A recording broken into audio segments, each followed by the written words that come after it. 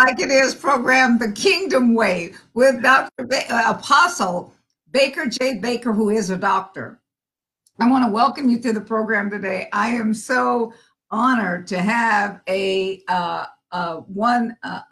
comedy person on today, and one that not that is comical, but is learned and knows a lot about listening to the Lord, allowing Him to open things up so that we can have the understanding of who we are, how it is that we're to walk, and living out of the tabernacle and living into the tabernacle. So without any further talk from me, I would like to introduce you to my brother, my friend, Apostle Calvin Cook. Good morning. Good afternoon, I should say. Yes, afternoon. It's not morning. It was morning earlier, but it's afternoon. Praise God for you. Good to see you this afternoon here in San Jose. You're in Manteca. And I'm in San Jose, which is a beautiful day today. Yes, it is. We're alive. That's what makes it beautiful. Oh, that's right. Praise God. What you got? So what you got today, young lady? Okay.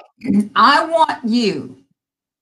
Your audience wants you. Number one is this. I'm mentoring, well, actually not that. I'm discipling and preparing some people for ministry, some people that I've licensed, for ordination and all of this.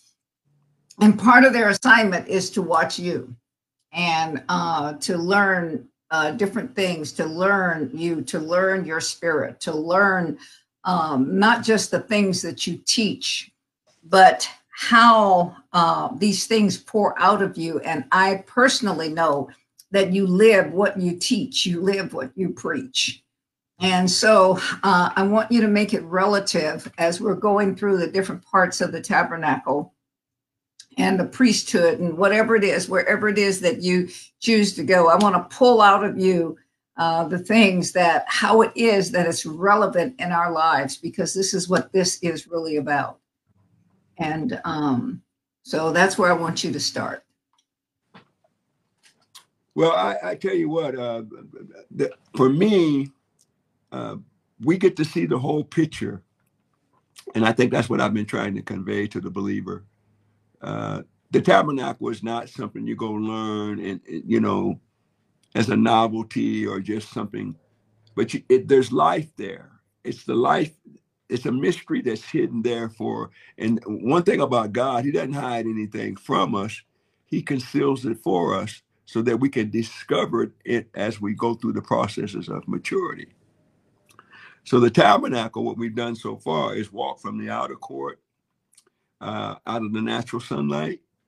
And now we've moved into the inner court, and we spent a couple of weeks talking about the candlestick, which is the new creation light that none of us has ever lived in before. That's why He continues to tell us, let the eyes of your understanding be enlightened.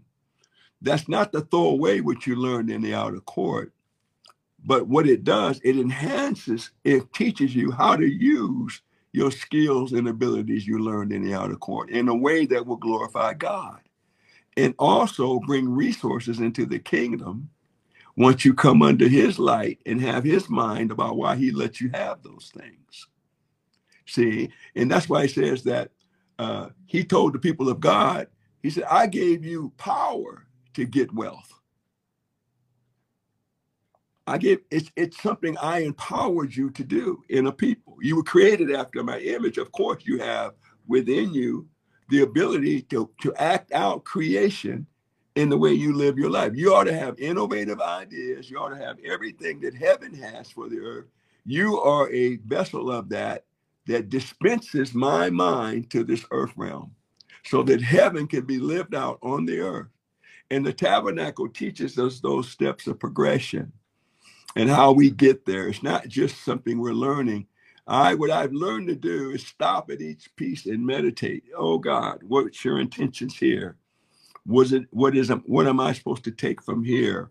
How does this, because you said something earlier, I'm not sure when you said it, but you said, why are we learning things that we can't use? And if you're learning something, how are you going to apply it in the day-to-day life you live among those that are lost, or even among the saints. So if you're teaching and nobody can do what you're teaching, and I've told everybody this, if you're a teacher and you can't do it, then stop teaching. Because every time you talk about miracles, you're supposed to be doing them. Everything we're teaching, we become practitioners of. And if we're just talking and talking, but we're never practitioners, we never become the message. We always have a message, but we don't have a power to live out what we've been saying, then we're still in a stage of development.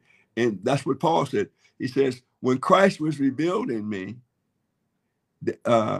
when the Son of God was revealed in me, then God allowed me to preach. Because remember, Paul had another message he was preaching until he got converted on the road to Damascus. So God had to get that message out of him. Watch this.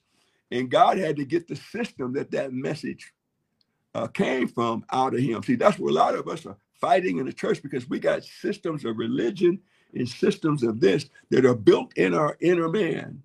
And what has to happen when we come into Christ, he has to reconstruct and tear down those things that we want to live out in him that don't fit there.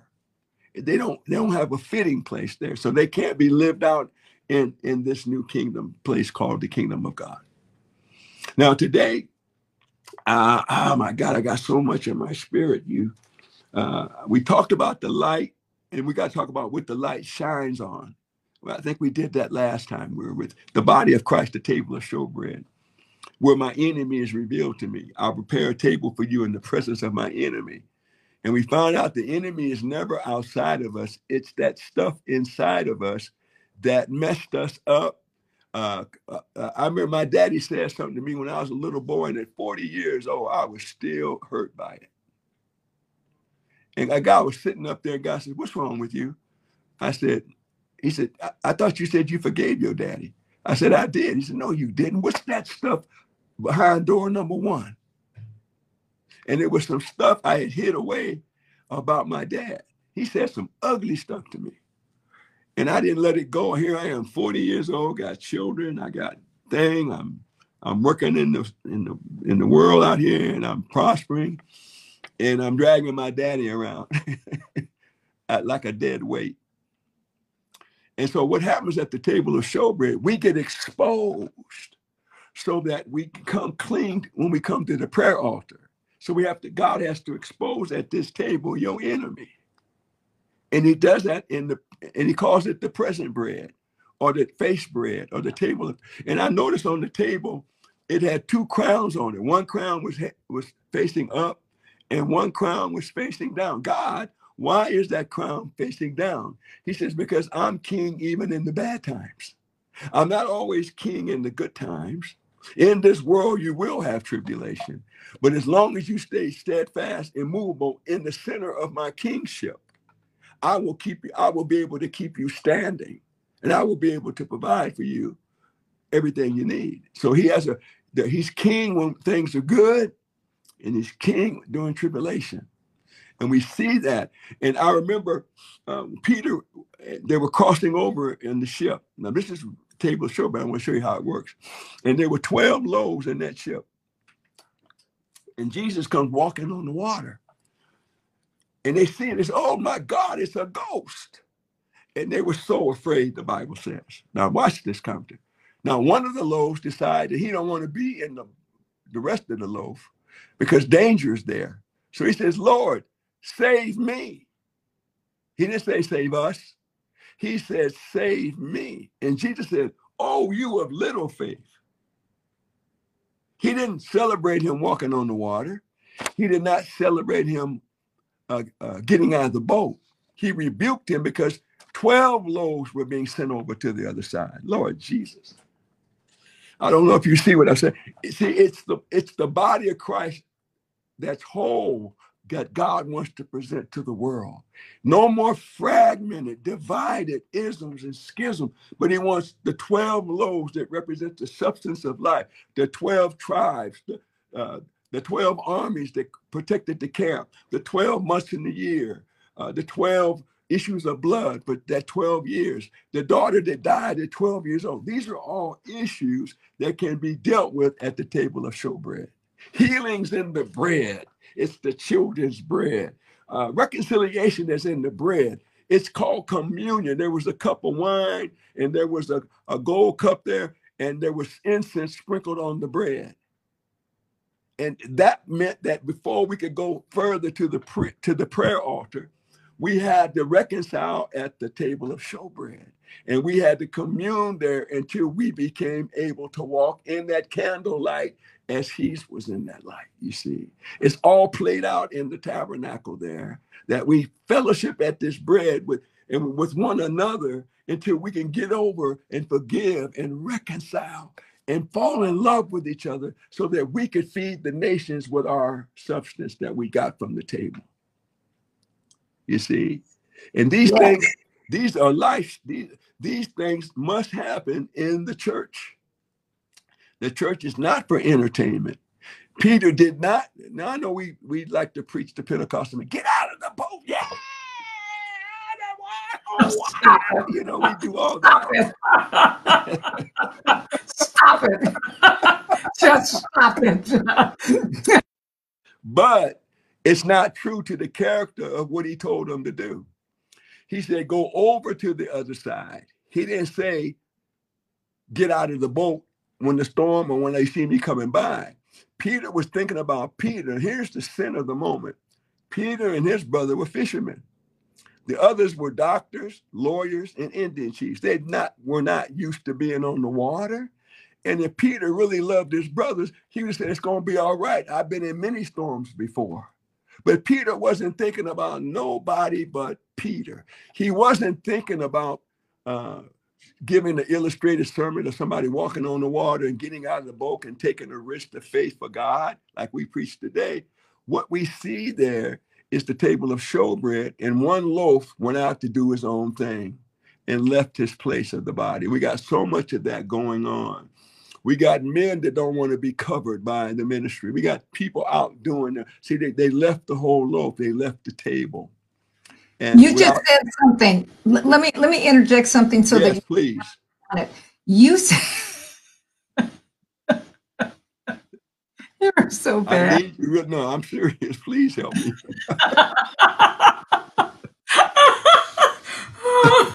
Oh, you're so bad. Anyway, drink that drink and shake it up. You need to shake that stuff up there in that container. So anyway, you know I'm the boss, right? Anyway. At all costs. Yeah, you said something. You said there's people that don't want to be covered. One of the things that they didn't understand about the showbread is that it was covered. There was a covering, and everything is covered. So as you're talking about that, I want you to make this relative. That's good. That's good. That's good because there were two curtains and two coverings over the candlestick and over all the furniture. There was ram skin. There was linen of righteousness white. There was goat's hair dyed red.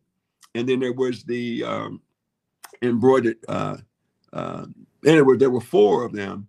So nobody in the natural realm could look into the church to see what we were doing. There were no cameras in the tabernacle because this was a secret place. Now, y'all don't want to hear this. We got people today that try to argue with me. Well, we need to show the world what we're doing. God, you ain't doing this for the world. Everything you do in the church is for him. I don't know where we got this Hollywood mentality that everything we do, we got to brag about it, show the world what we're doing. Come on, body of Christ. And the thing about it, half the people that's in that crowd don't worship God. So why you want to show them that?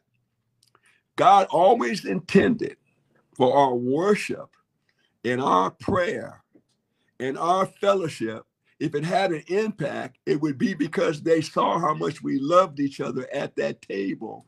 It would send out a vibration of light from the temple that would draw people into the house of God. And not because we put our cameras on anything and then did what the world does and advertise it with certain little scenic shots that we do so everybody can see how we progress and how much money we have and how big our choir is and listen to our golden voices and listen to these wonderful songs. We've mastered worship. God says, no, I have this covered. And the only one you want to impress during these moments is me. Because you're doing it because if you do it right, I'll transform you. That's it. That's the intimacy. That's that place. Is that or is that not? You don't invite people into your bedroom with your mate. So you definitely don't need to invite them into that intimate time with him. That's exactly right. And even over into the New Testament, he tells us, come into the closet alone. So our intimate time with God is not to be commercialized. You cannot commercialize it. I didn't say you couldn't have. You notice in our church, we don't show our worship time, just the preaching. That's intentional because you don't need to see me making love with anybody. That's personal to me. And so, and some of us could do it. We always got our rings showing so everybody can see our jewelry and our watches. That ain't worship. And you want people to recognize your prosperity. God wants your prosperity to be a secret between you and him. Then he makes a statement. If you come into the closet and you shut the door alone, and that he said, I will mythos you. The word mythos means I'll add dividends to your secret time. And you won't have to tell nobody nothing about being with me. I'll show them that you've been with me. I will make a public display of you before the people. So you're talking about the showbread. Yeah. You're actually bringing things in. You're bringing instances in. You're showing that you're making it relevant. You're showing where it's mistreated and where it's treated right. And I like that. Go ahead. Watch. Now, we haven't done this well, but this is our goal. And we got to get this in our spirit. We are being changed from the fading Old Testament image of the face of Moses that was revealed to us in the law. Now, listen, and many of us, we double faced it. We got a little bit of Jesus' face and we got a little bit of Moses' face. People don't know what we represent. Now, watch this. And that thing is wrapped around the knowledge of sin, Moses. Come on now. But God, what God wants to do is bring us into the unfading, permanent, surpassing New Testament glory revealed that we found out in the labor face to face of Jesus, truth and grace with the knowledge of his righteousness. And so as we walk forward, we are changed from glory to glory. And that means we're going, listen to this, is so powerful. We're changing from Moses's glory to Christ's glory a little bit at a time. And that glory starts getting revealed at the table of showbread because we're in the light. And as we're in the light, we get to see what the light reveals. It reveals his glory. Remember, he says, glorify me in your body. Where? In the body of Christ. He wasn't talking about me glorifying God in this body. He was saying when we come together corporately as a cluster of grapes in a corporate anointing, glorify me. Glorify me in that body so that I get the glory from your fellowship. And then out of that comes transformation from that which was old, which was glorious. But this thing I want to do is more glorious. See? And it takes a corporation of the corporate body of Christ, fellowshipping one with another. We don't do that very well because one brother said to me yesterday, and I really love what he said. He said, we're never going to get together totally about our different versions of the gospel or doctrines. He said, but what's keeping us from being in the same spirit? And I thought that was so powerful. See, because we don't fellowship one with another in the same spirit. It's a spirit of jealousy. There's a spirit of competition. There's a spirit of one-upmanship. Oh, I can't let her know more than me. Oh, I believe in women ministries, but she ain't smarter than me. I can't let her. And we got that still stuff going on in the body of Christ. That means what that simply means. It's not an indictment. It just means we have a fellowship with each other. And it also brings forth the fact that, and this might sound harsh, and never let me want to sound that way, but that was good. That was really good. You like that was really, really good. You like that? I know Richard did too. At any rate, Oh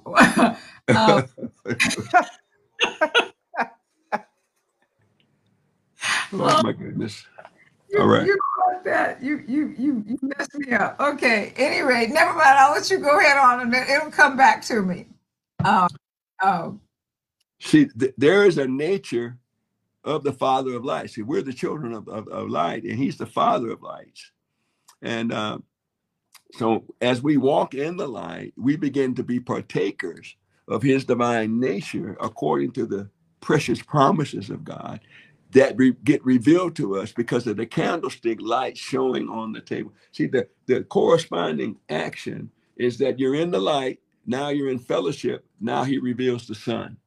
And now, watch this. Now you're being changed to someone that could go to the next place, which is the prayer altar, as a what? An interceding priest, rather than a needy child that don't have their needs met. And that's what we produced in the church. Instead of interceding priest from the table of showbread, we produce children that feel like God has left them out. And where's this? And you promised me you're going to give that. And you said, if I touch and agree, and that's not in the scriptures concerning your personal thing. Touch and agree had to do with reconciliation between relationships.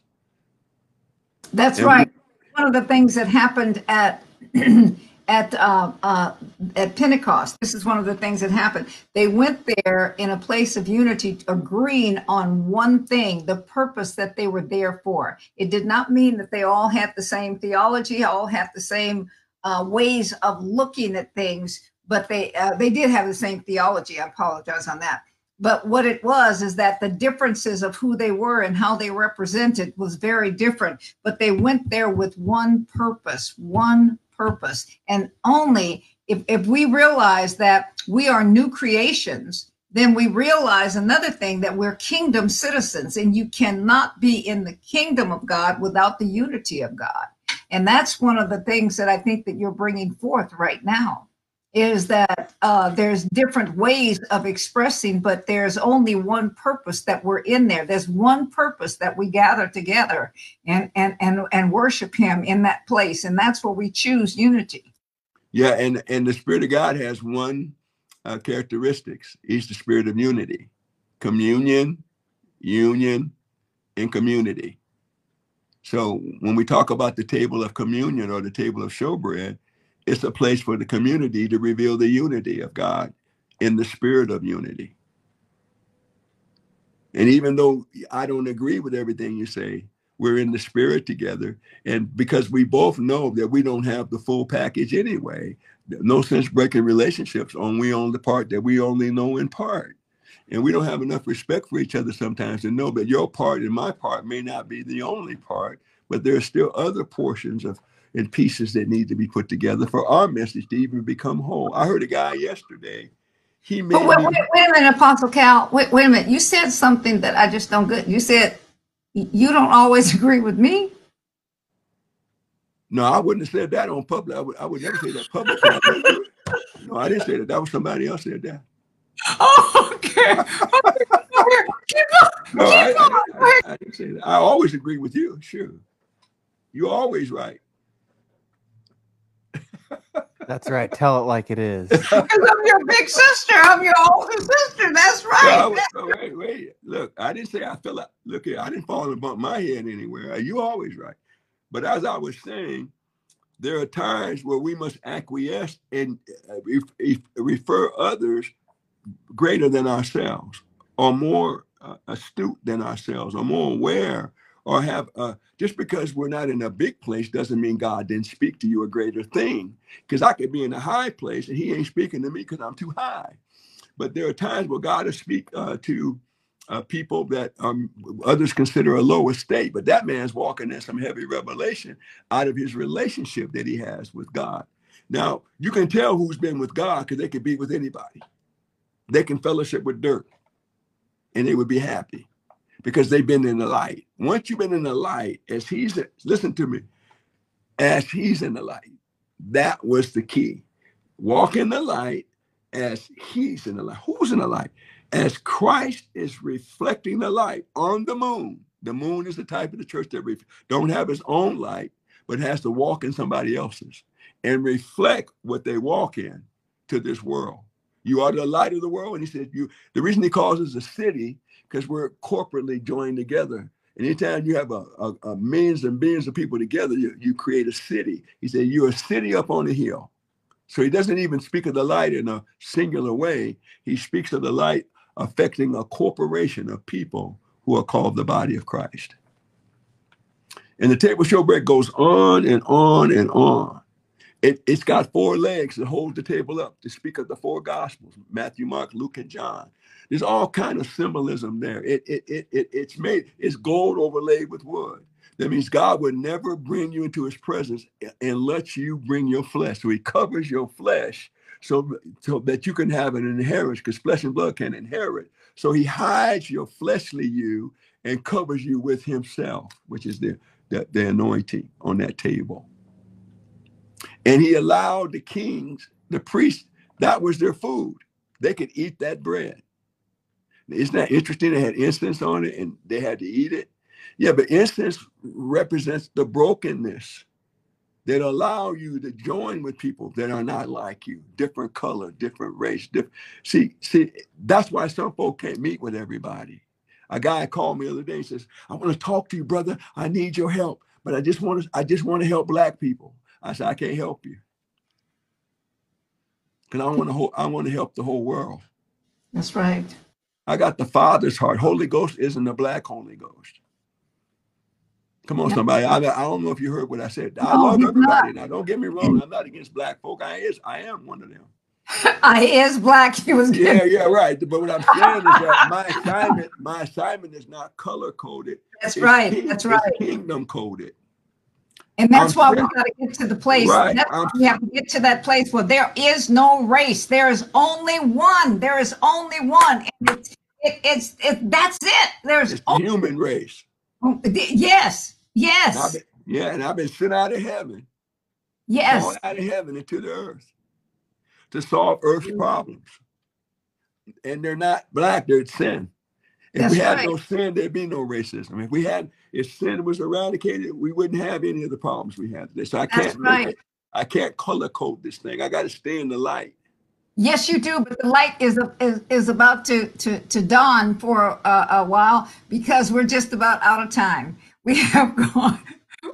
I so appreciate this. And people, remember, be back next week for Tell It Like It. Tell It Like It Is, the kingdom way. We're talking about the kingdom of God. And I'm going to have my illustrious, beautiful, handsome, talented, anointed brother. You're bringing somebody on next week? Who you bringing? Yeah, I'm bringing somebody else on. That's what I was talking about. So, but you're going to be on there with them, okay?